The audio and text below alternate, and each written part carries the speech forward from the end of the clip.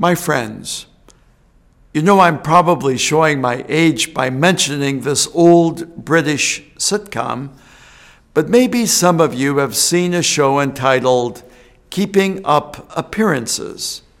It's about a wife and a mother named Hyacinth Bucket, who insisted on pronouncing her name as Bouquet. In a word, she was an inept social climber, and her adventures are hilarious.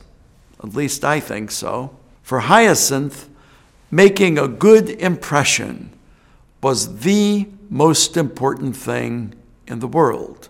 Now, nearly every day, I find myself on a variety of Zoom video conference calls.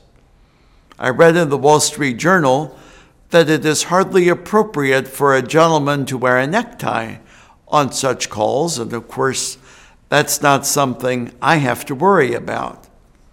But I do get dressed every day in a Roman collar and a black suit, just as if I were going to the office. Maybe I'm just keeping up appearances. Perhaps I just prefer that my fellow conferees see me all dressed up. Even so, Scripture constantly reminds me that the Lord really doesn't bother much with external appearances. Instead, the Lord looks into the heart. He sees the soul. He knows our inmost thoughts. What counts most is not how we look on the outside, but how God sees us.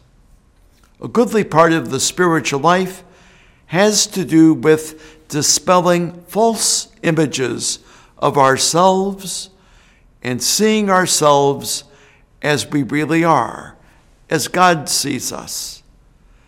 Then and only then do we have an honest relationship with God and with others. Maybe that could be one of the special graces of these days we're going through. God bless you. God keep you.